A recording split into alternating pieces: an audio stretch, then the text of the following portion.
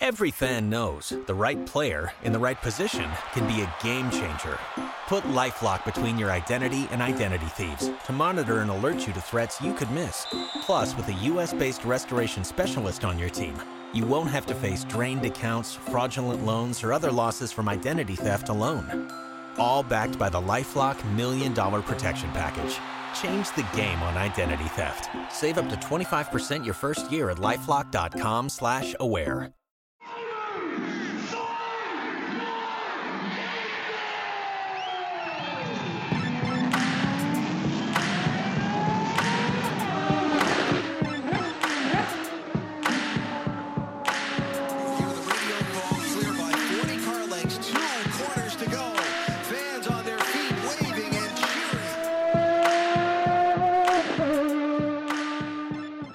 Welcome to another episode of Pit Lane Parlay. I am your host, Mike Jokum. McBridge joins me. Frenchie is making a guest appearance on the INDYCAR side, while Mr. Hickey is not feeling so well. And I also think it's his wife's birthday. That might have been yesterday. It's sometime this week. So happy birthday, Sammy. And guys, we're going to start with a Christmas-themed off non-racing question here. And the question is, doesn't matter who answers first, any Christmas traditions that you guys have that are funny, silly, unique, been around a long time, anything like that that you want to bring up? So every Christmas Eve, my grandparents have a big Christmas Eve party at their house.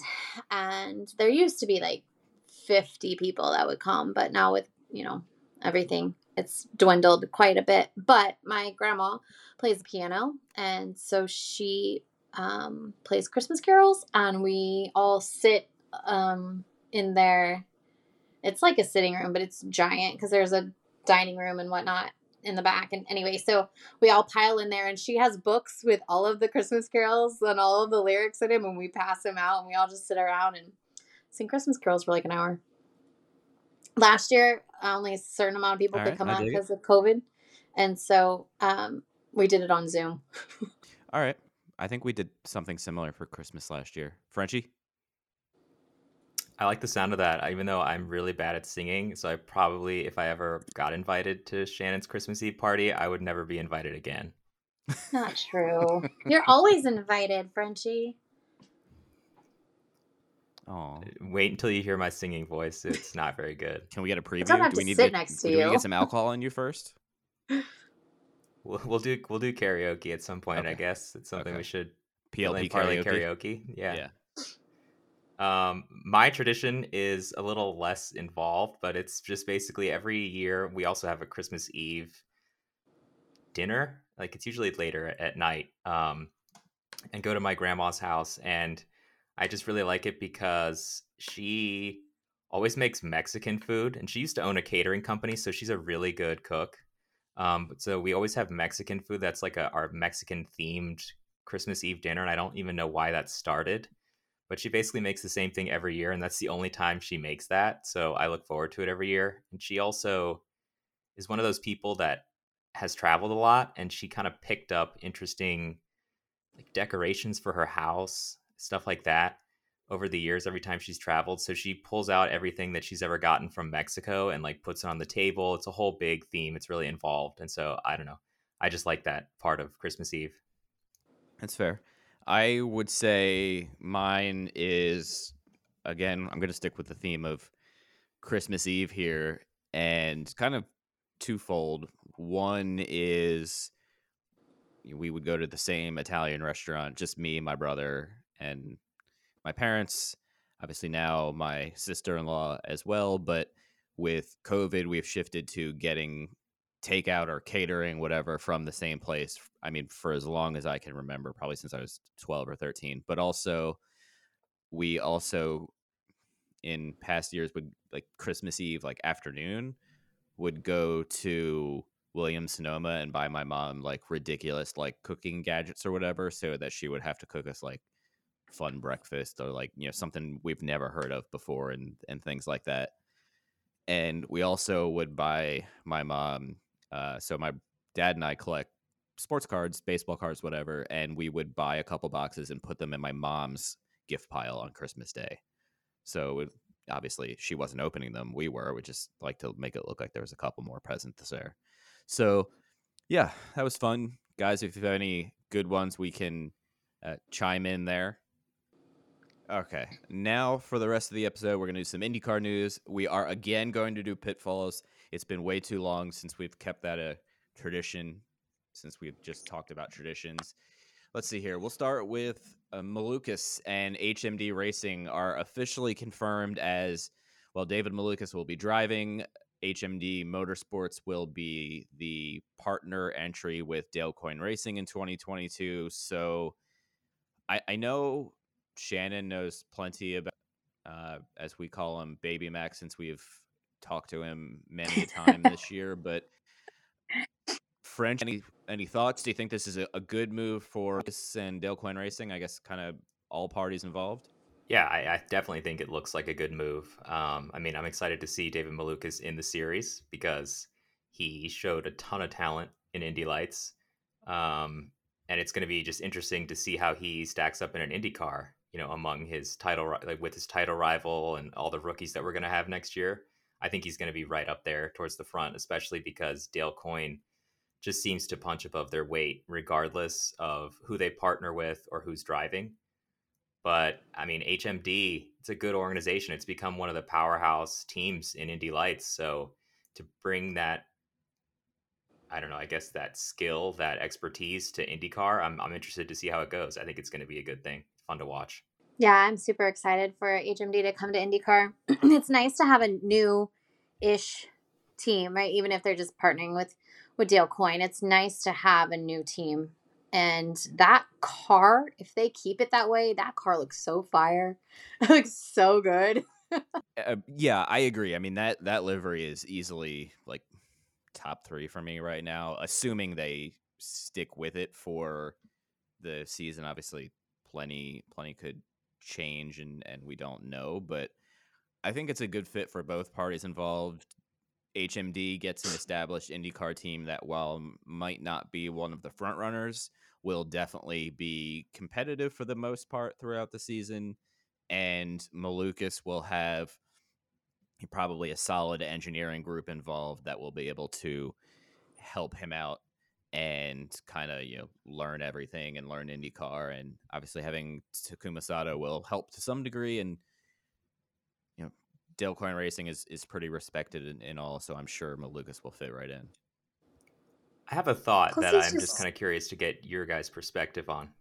I wanted to see if this HMD partnership, obviously this is brand new, right? But do we think that this kind of gives Dale Coyne a link to the Indy Lights series, right? Where they can kind of bring up Indy Lights talent, Ooh. maybe expand?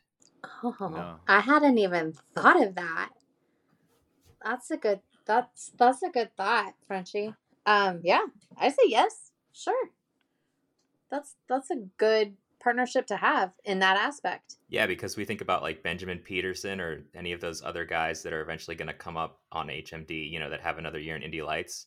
Maybe they're just kind of already connected with Dale Coyne. Gives them more talent pool. Can't think of anything else to add to that, to be totally honest with you. It's definitely an interesting idea, and we see the Indy Lights field is going to be 3, 4, maybe 5 cars bigger this year. So maybe some of the IndyCar teams are looking more heavily at it as safety features get added and the series gets more competitive again. So it's a pretty interesting idea. I'm going to jump in with a fan question next. This comes from our friend in Australia, Stephen King, who says, let's see here. Stephen King has a few. We'll go with Stephen King's first.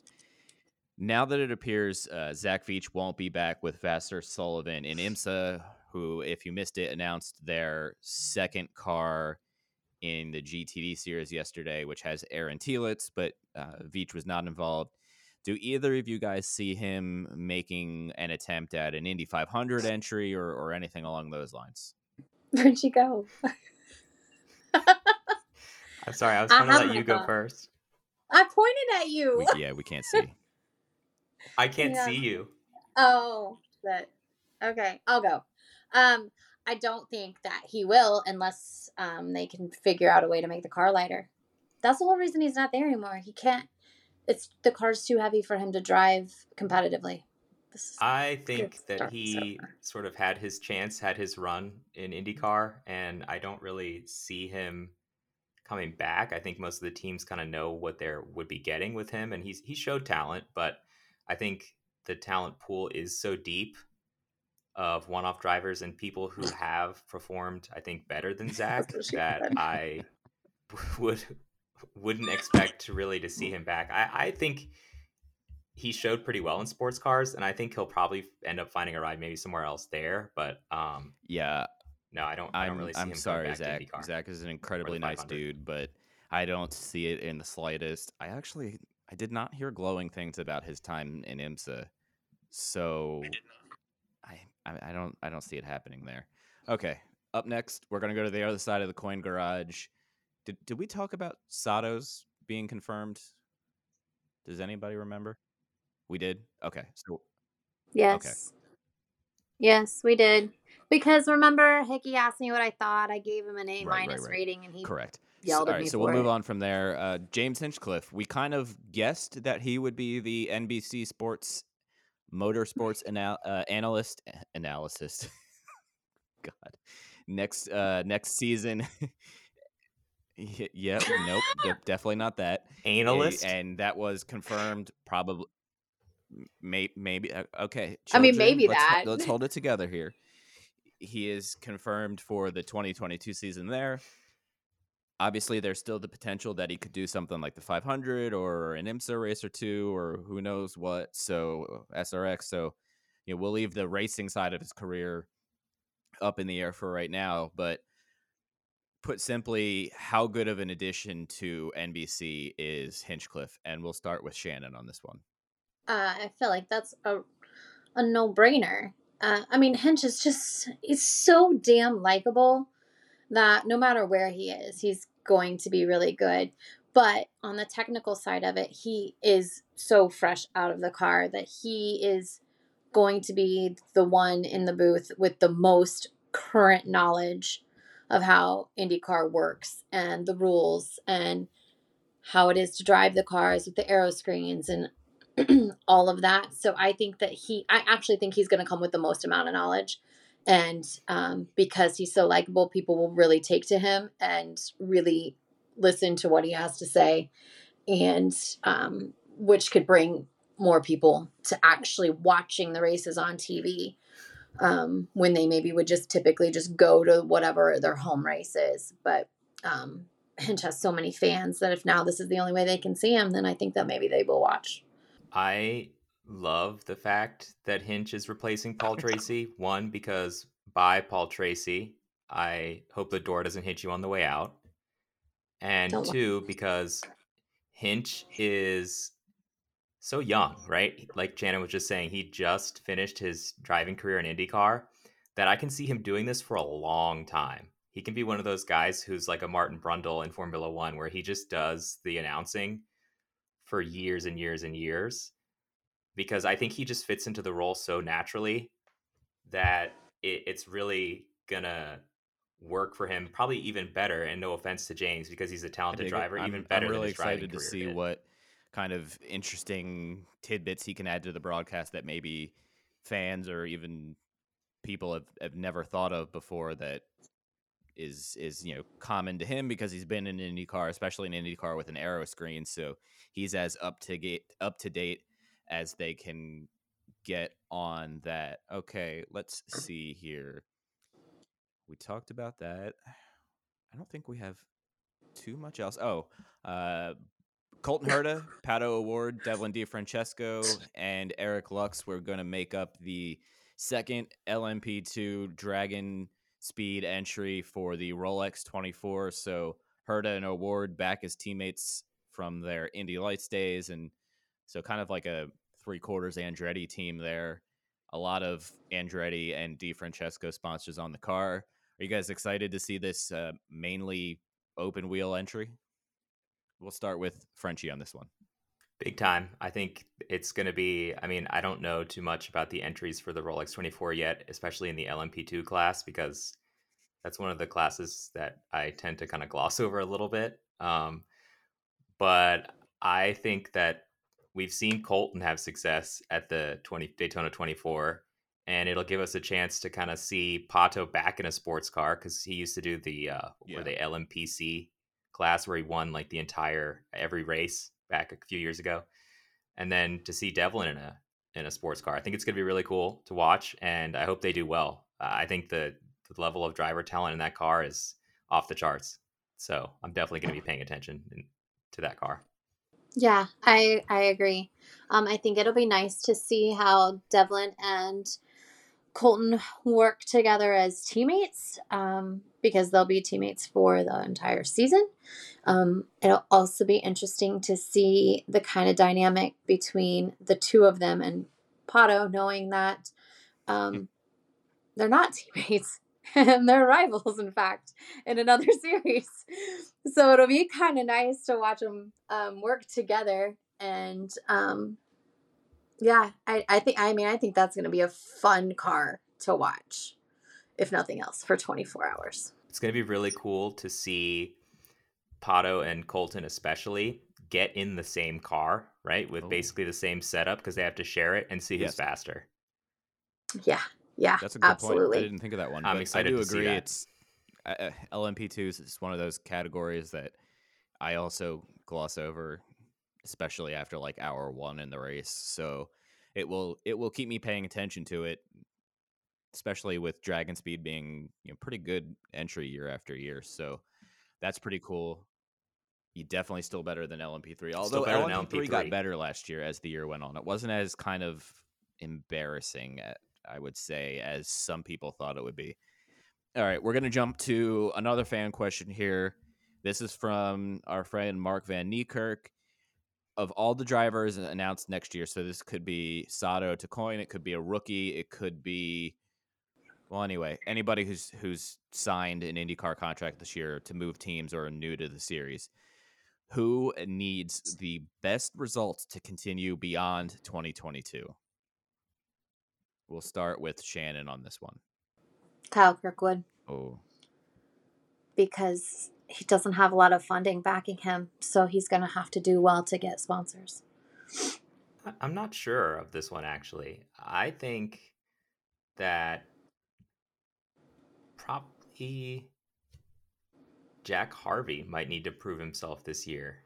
As much as I think Jack has shown his talent with results with Meyer Shank, and I think that he's respected in the IndyCar paddock, now that he's got this opportunity with better equipment, I think he's really got to prove that he can take that better equipment and get the results that everyone believes that he deserves or can earn.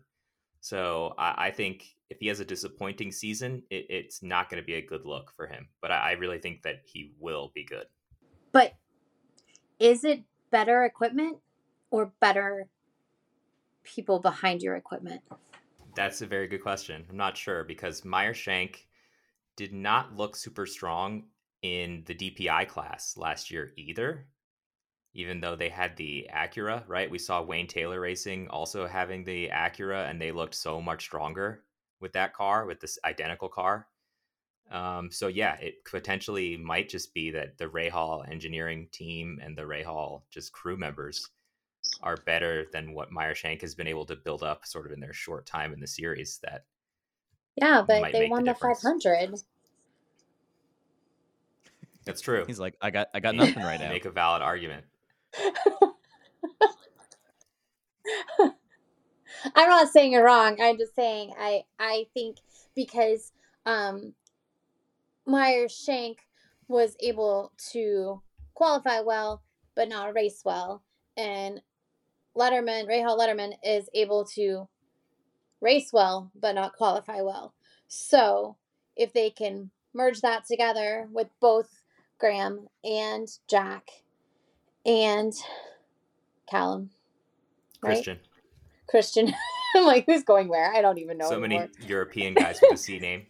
Yeah.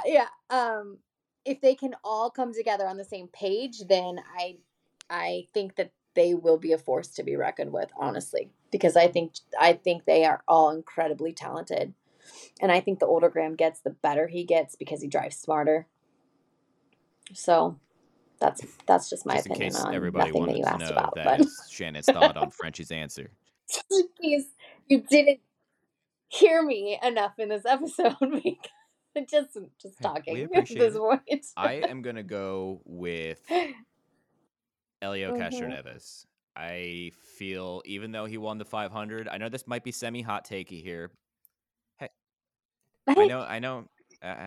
This No, is Matt would this love is your answer. Matt, maybe this is a for you. medicine to make Matt feel a little bit better this week, but I just kind of feel like he's got to put results up, or they're going to be like, we're going to go for a young driver in that second seat, especially with how well Nick DeVries did in the test.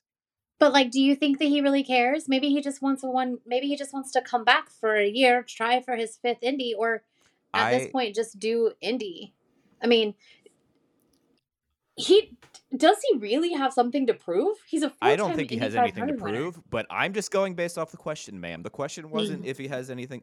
The question was just who has to have the best 2022 season to keep on the team for a year after. And I don't think it's going to be Elio. That's literally who has something to prove to stay on the team. That's literally the question, just without those exact words. Mark, I don't like your question anymore because it's putting Frenchie and I in a spot where we don't have a good. I feel like this is just turning into like the Shannon is picking apart our answer segment right now. I'm not. I'm just challenging you to have more thoughts. I'm not picking you apart. All right, I'm just challenging you. Listen, I'm not changing my answer. Mainly because I'm stubborn. Not that you didn't know that, but that's fine. I just feel like Elio is not the type of guy to just want to come back for 1 year because we can see he's still ridiculously energetic, in good shape, still can drive a car, but I think he's at this point in his career maybe more successful in the IMSA world, and I just don't know if he can prove it for a full IndyCar season at this point. That car with the aero screen is definitely a beast to drive. It's hard. So that's where I'm coming from with that. I see your point and I respect it, but that's my thought. All right, I think we have one more news article here and then one final fan question. This is a pretty easy one. I don't think we're going to have too much debate on this, but I will pose a question. So IndyCar has extended their contract with Dallara for the chassis manufacturing, multi-year extension. Pretty much that's all that's said about this. So instead of just talking about the news... Every fan knows the right player in the right position can be a game changer. Put LifeLock between your identity and identity thieves to monitor and alert you to threats you could miss. Plus, with a U.S.-based restoration specialist on your team, you won't have to face drained accounts, fraudulent loans, or other losses from identity theft alone. All backed by the LifeLock $1 Million Protection Package. Change the game on identity theft. Save up to 25% your first year at LifeLock.com/aware. I'm Bruce Martin, host of Pit Pass Indy. Each week, I go behind the scenes of the NTT INDYCAR Series and introduce our listeners to the biggest stars of INDYCAR, which features the Indianapolis 500 as its cornerstone event. The men and women that compete in INDYCAR may be the bravest athletes in all of sport, as danger lurks around every corner. They are able to look danger in the eye without flinching. That is why the NTT INDYCAR Series features the best racing on the planet. Join me every week as we talk to the stars of INDYCAR, including the legends of the Indianapolis 500 on Pit Pass Indy from Evergreen Podcast.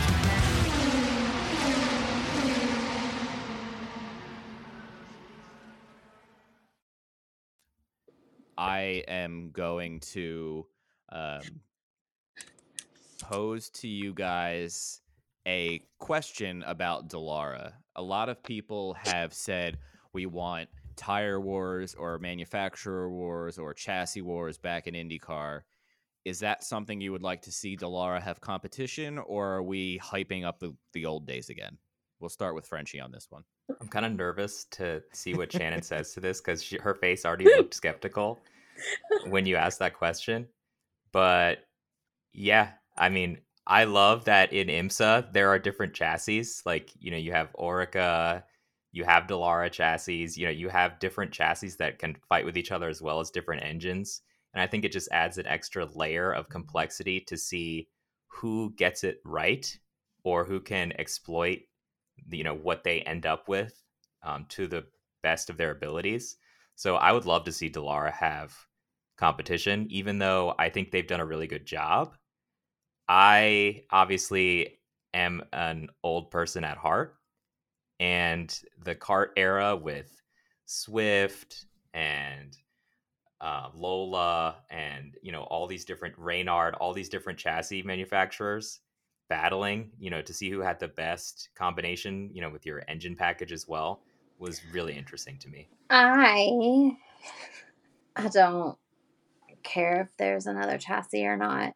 I personally enjoy one chassis because IndyCar isn't so much about the cars, it's about the talent of the drivers.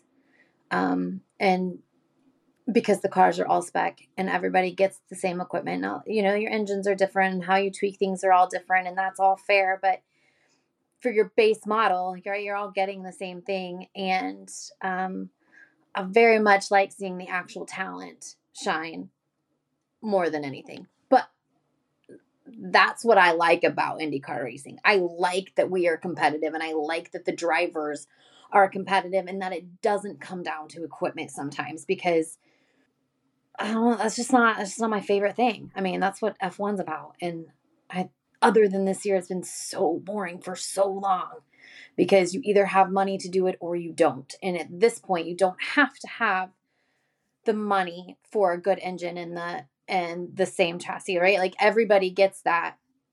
And then it's who you put on your team that makes a difference. Who you put as your mechanics who make a difference. Who you put as your engineers make a difference. Your race strategy makes a difference. That's where all the differences come from, I think, in the competition and how good your driver is. So, no. I mean, I like Dallara. Yeah, I think the big thing that I can't get past is, well, I'm not against the idea in theory. I just think financially it would be such a bad decision, because you would kind of, like, I think Shannon was sort of alluding to, you would kind of become like F1, where you'd have a Penske and a Ganassi who can spend extra money to get and an Andretti to get the premier chassis of choice, while somebody like Dale Coyne is going to be like, okay, I'll take the whatever chassis because it's in my budget and it's the affordable entry. And then you'd kind of lose the ability to have a Dale Coyne sneak up there and get a podium or get a win, which we don't see too often in F1, although it was better this year, and maybe the new car will be better next year. But historically speaking, the financial side would really scare me. It's even if there wasn't this COVID business concern to worry about, I think financially it would be a lot. We'd have to be in a long-term, have a long-term TV deal, something where there is outside money that can stabilize it if that went poorly. But the more I say that, the more I think it's just not a good idea. Frenchie?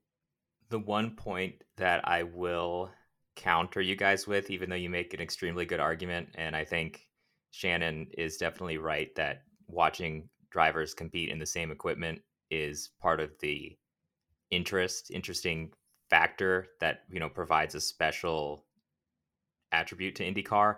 I think that being able to have multiple chassis manufacturers gives you the opportunity to have cars that are what the drivers want to drive. We talk about, there are lots of things about the current chassis that's made by Dallara that are just kind of the way they are because that's the way Dallara does them, or that's the way Dallara has done them. And if you had competition, then I think it would require the chassis manufacturers to build something that is actually the most advanced, kind of the most competitive. I think it would make cars that are incredible, like we used to see with those 1,000 horsepower kart machines. But, I think IndyCar is trending in the right direction with trying to make the Dallara chassis better and better. And I'm interested to see how that goes within the next 5 years or so. as they I implement those understand what you're changes. saying, but I do think that goes back to a financial point. Also, let's say you have a really great driver, but they can't afford the chassis that they want to drive for that team. What do? Do you know what I mean? Like, let's say Kyle Kirkwood, for instance, who doesn't have a ton of financial backing right now, and neither does Foyt. He would need chassis A to be uber successful because that's what he would be really great in, but they can only afford chassis D. So what good does that We do need you? tobacco money back in the Okay, series. well, everybody needs money. So. That was a hot take, and I don't support smoking or cigarettes or tobacco use, so I'm not endorsing that. But yeah, too bad that IndyCar doesn't have more money. It Someday. always boils down Someday. to money. I'm just talking about my perfect world. So yeah, you guys are right. You bring me back down to reality. We I love really like you. when I points hear are I'm valid. right. Yes, we He love doesn't you. hear it often, especially on this Yes. recording. Yeah, I mean, you're not wrong there. Okay, See? last question, and this is from Stephen King again. And as you both people who I've been friends with for a while, but you guys are new to working with PLP. The question is, with all the changes to PLP this year, I mean, both of you guys, and lighting, and whatever else we do next year, maybe some IMSA coverage, maybe Formula E if we can find it interesting. So we'll see there. Where do you see PLP going in the future? And we'll start with Frenchie on that one. I am just looking forward to seeing it continue to grow because I started out as a fan, obviously, and was a member of the members club for many years. I don't even know how long it was before you guys gave me the opportunity to join you on the show. And I think you guys branching into Formula One was really interesting to me, obviously, because that's kind of where I started as a racing fan. But, going back to just being able to do more series, go to more races, I think just to provide the coverage that people like already, but just more of it is going to take up probably all of our time next year. Shannon and I have had that conversation a lot over the last month. And I think that it's a lot of fun, and I really enjoy like interacting with the fans of Pit Lane Parlay and with you guys, obviously. So I think it's just going to continue to get better and grow in terms of probably more series, which is going to be time consuming, but also allow us to meet more people, to provide more coverage. Hopefully people that listen to Pit Lane Parlay like all motorsports, and I think they probably do, not just, listening only for IndyCar or only for F1. It's because they just like racing.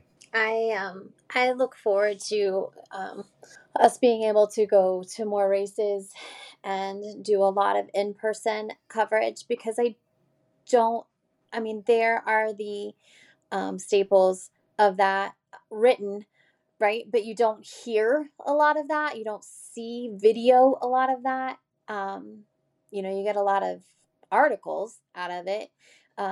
But Mike and I have talked about, like doing a lot of live stuff at the tracks, which I think is interesting for people who don't get to go to races. They're not close or they're not affordable or whatever that looks like, that we can kind of bring that inside look to them. And then in turn make them fans of the things that we love the most. So that's what I'm looking forward to. Spending more time at the racetracks, getting more one-on-ones with drivers and crews, and just having that relationship with people that we can just grow everything.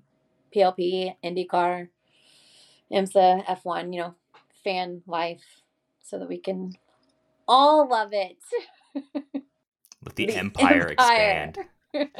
Yes. I think the only thing I have to add there is kind of what I enjoyed the most, and I think we made the most headway in 2021, is the kind of like team content partnerships with HMD and Meyer Shank and Peregrine Racing and IMSA this year, and Peregrine's full-time next year. HMD we're doing content with next year. Peregrine we're probably doing content with next year. HMD / Coin, we're probably doing partnership content with next year. So like that sort of inside look at stuff that fans like to see, you know, whether it's a truck driver or crew chief or tire changer and whatnot, you know, being able to do more of those. And then like Shannon said, the in-person stuff, actually being able to, you know, video interviews and whatnot, now that we're, you know, mostly able to be at the track and you're allowed to walk around and whatnot. So yeah, and I hope next year we can start doing like fan meetups again, and you know, live shows during the autograph sessions that I was doing back in 2019 with Jim Aiello for a couple races and a couple other just kind of guests. I think we had Parker Thompson up there one week. I don't remember who it was, to be honest with you. It was at Road America. I remember that. But anyway, yeah, more things like that. And I think this year was like the first year I really was like, wow, things are going really well. And I think that's only going to keep growing because I believe I have, you know, everybody who, you know, all four of you guys who helped me out are great. And you know, I think we all get along well. And I think it's going to, you know, help the future success. And I think that's all I got. So I also am really looking forward to more weird Airbnb adventures. I was waiting for somebody to say that. Can we book the Dino Airbnb again in St. Louis? Yeah, of course. I would go back. I would Yes. go back. I will be Hell yes. super disappointed if they've changed it, though. Just so you know. Yeah, me too. Yeah, and you know, as January unfolds, we'll have plenty of announcements on what's going on, and I'm just excited to. I think 2022 is going to be a really good year. I think it's going to build off of the successes of 2021. So now that I've gotten off feeling humble braggy and whatnot, Steven, thanks for the question. Everybody, thank you for listening. I hope everybody gets tons of we can't end yet. We have pitfalls. I'm so used to not doing pitfalls. I was wondering why Shannon was looking at me like I had 6 heads. Okay. Pitfalls returning for the second straight week.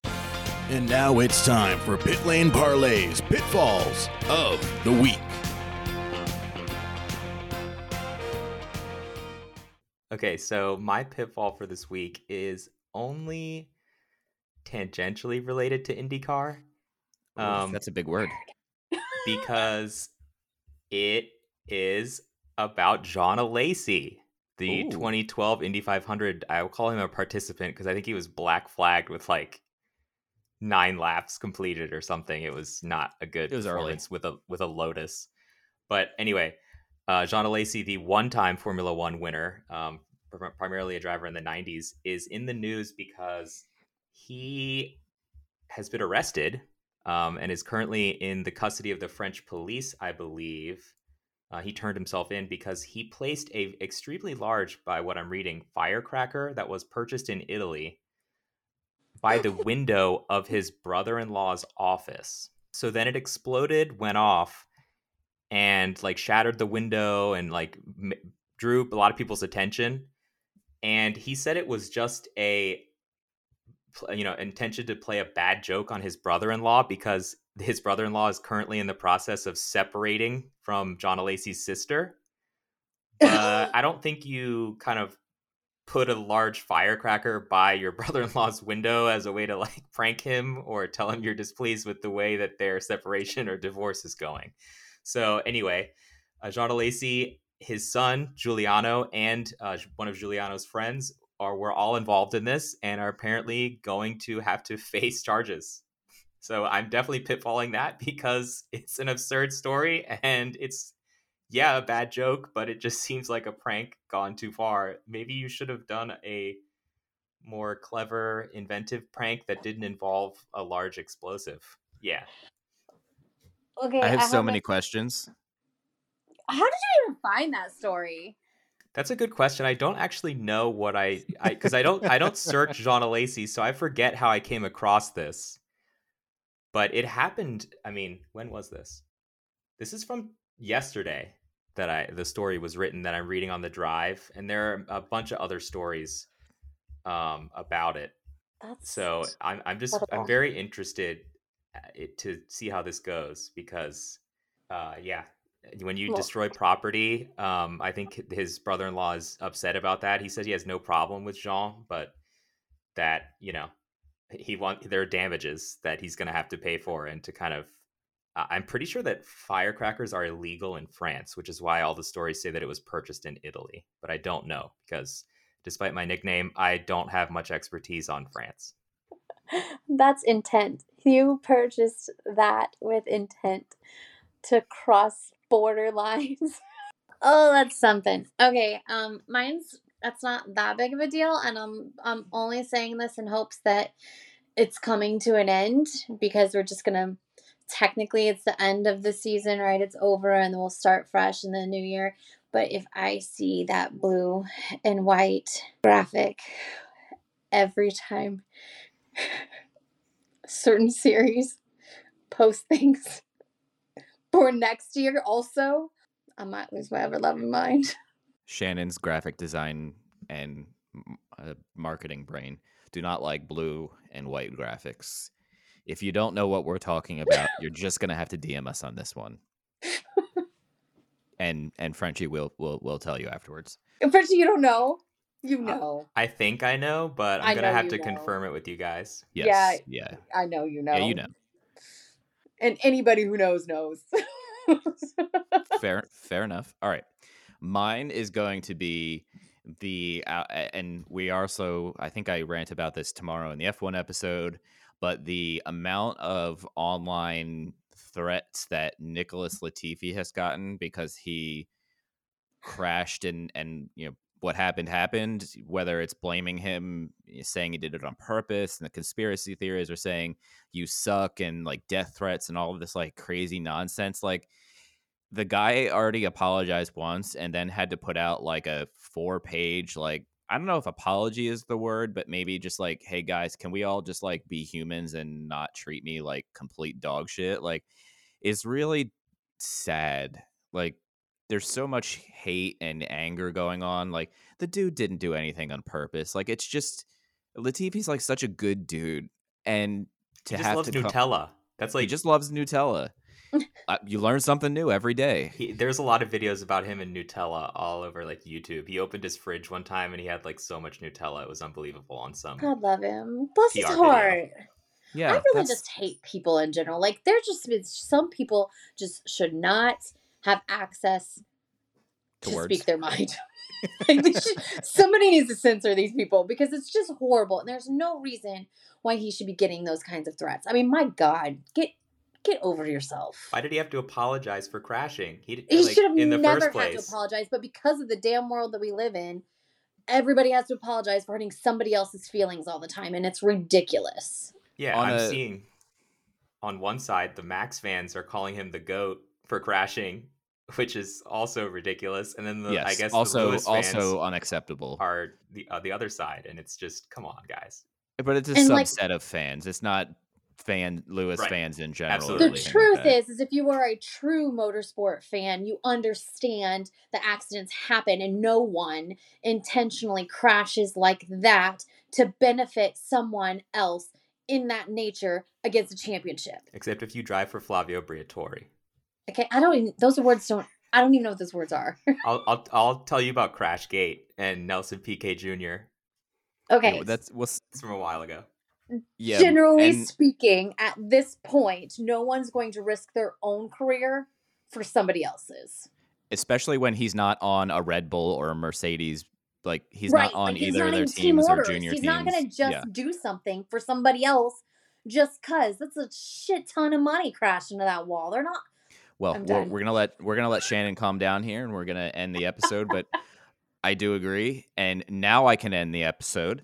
So everybody, thank you for listening. I hope you get all of the IndyCar gear and merch and die casts and books and whatever that you desire. Tickets. Yes, tickets for most of at least the first half of the season are like already on sale. So don't forget that. And everybody, have a lovely holiday weekend. Bye. Every fan knows the right player in the right position can be a game changer. Put LifeLock between your identity and identity thieves to monitor and alert you to threats you could miss. Plus, with a U.S.-based restoration specialist on your team, you won't have to face drained accounts, fraudulent loans, or other losses from identity theft alone. All backed by the LifeLock $1 Million Protection Package. Change the game on identity theft. Save up to 25% your first year at LifeLock.com/aware.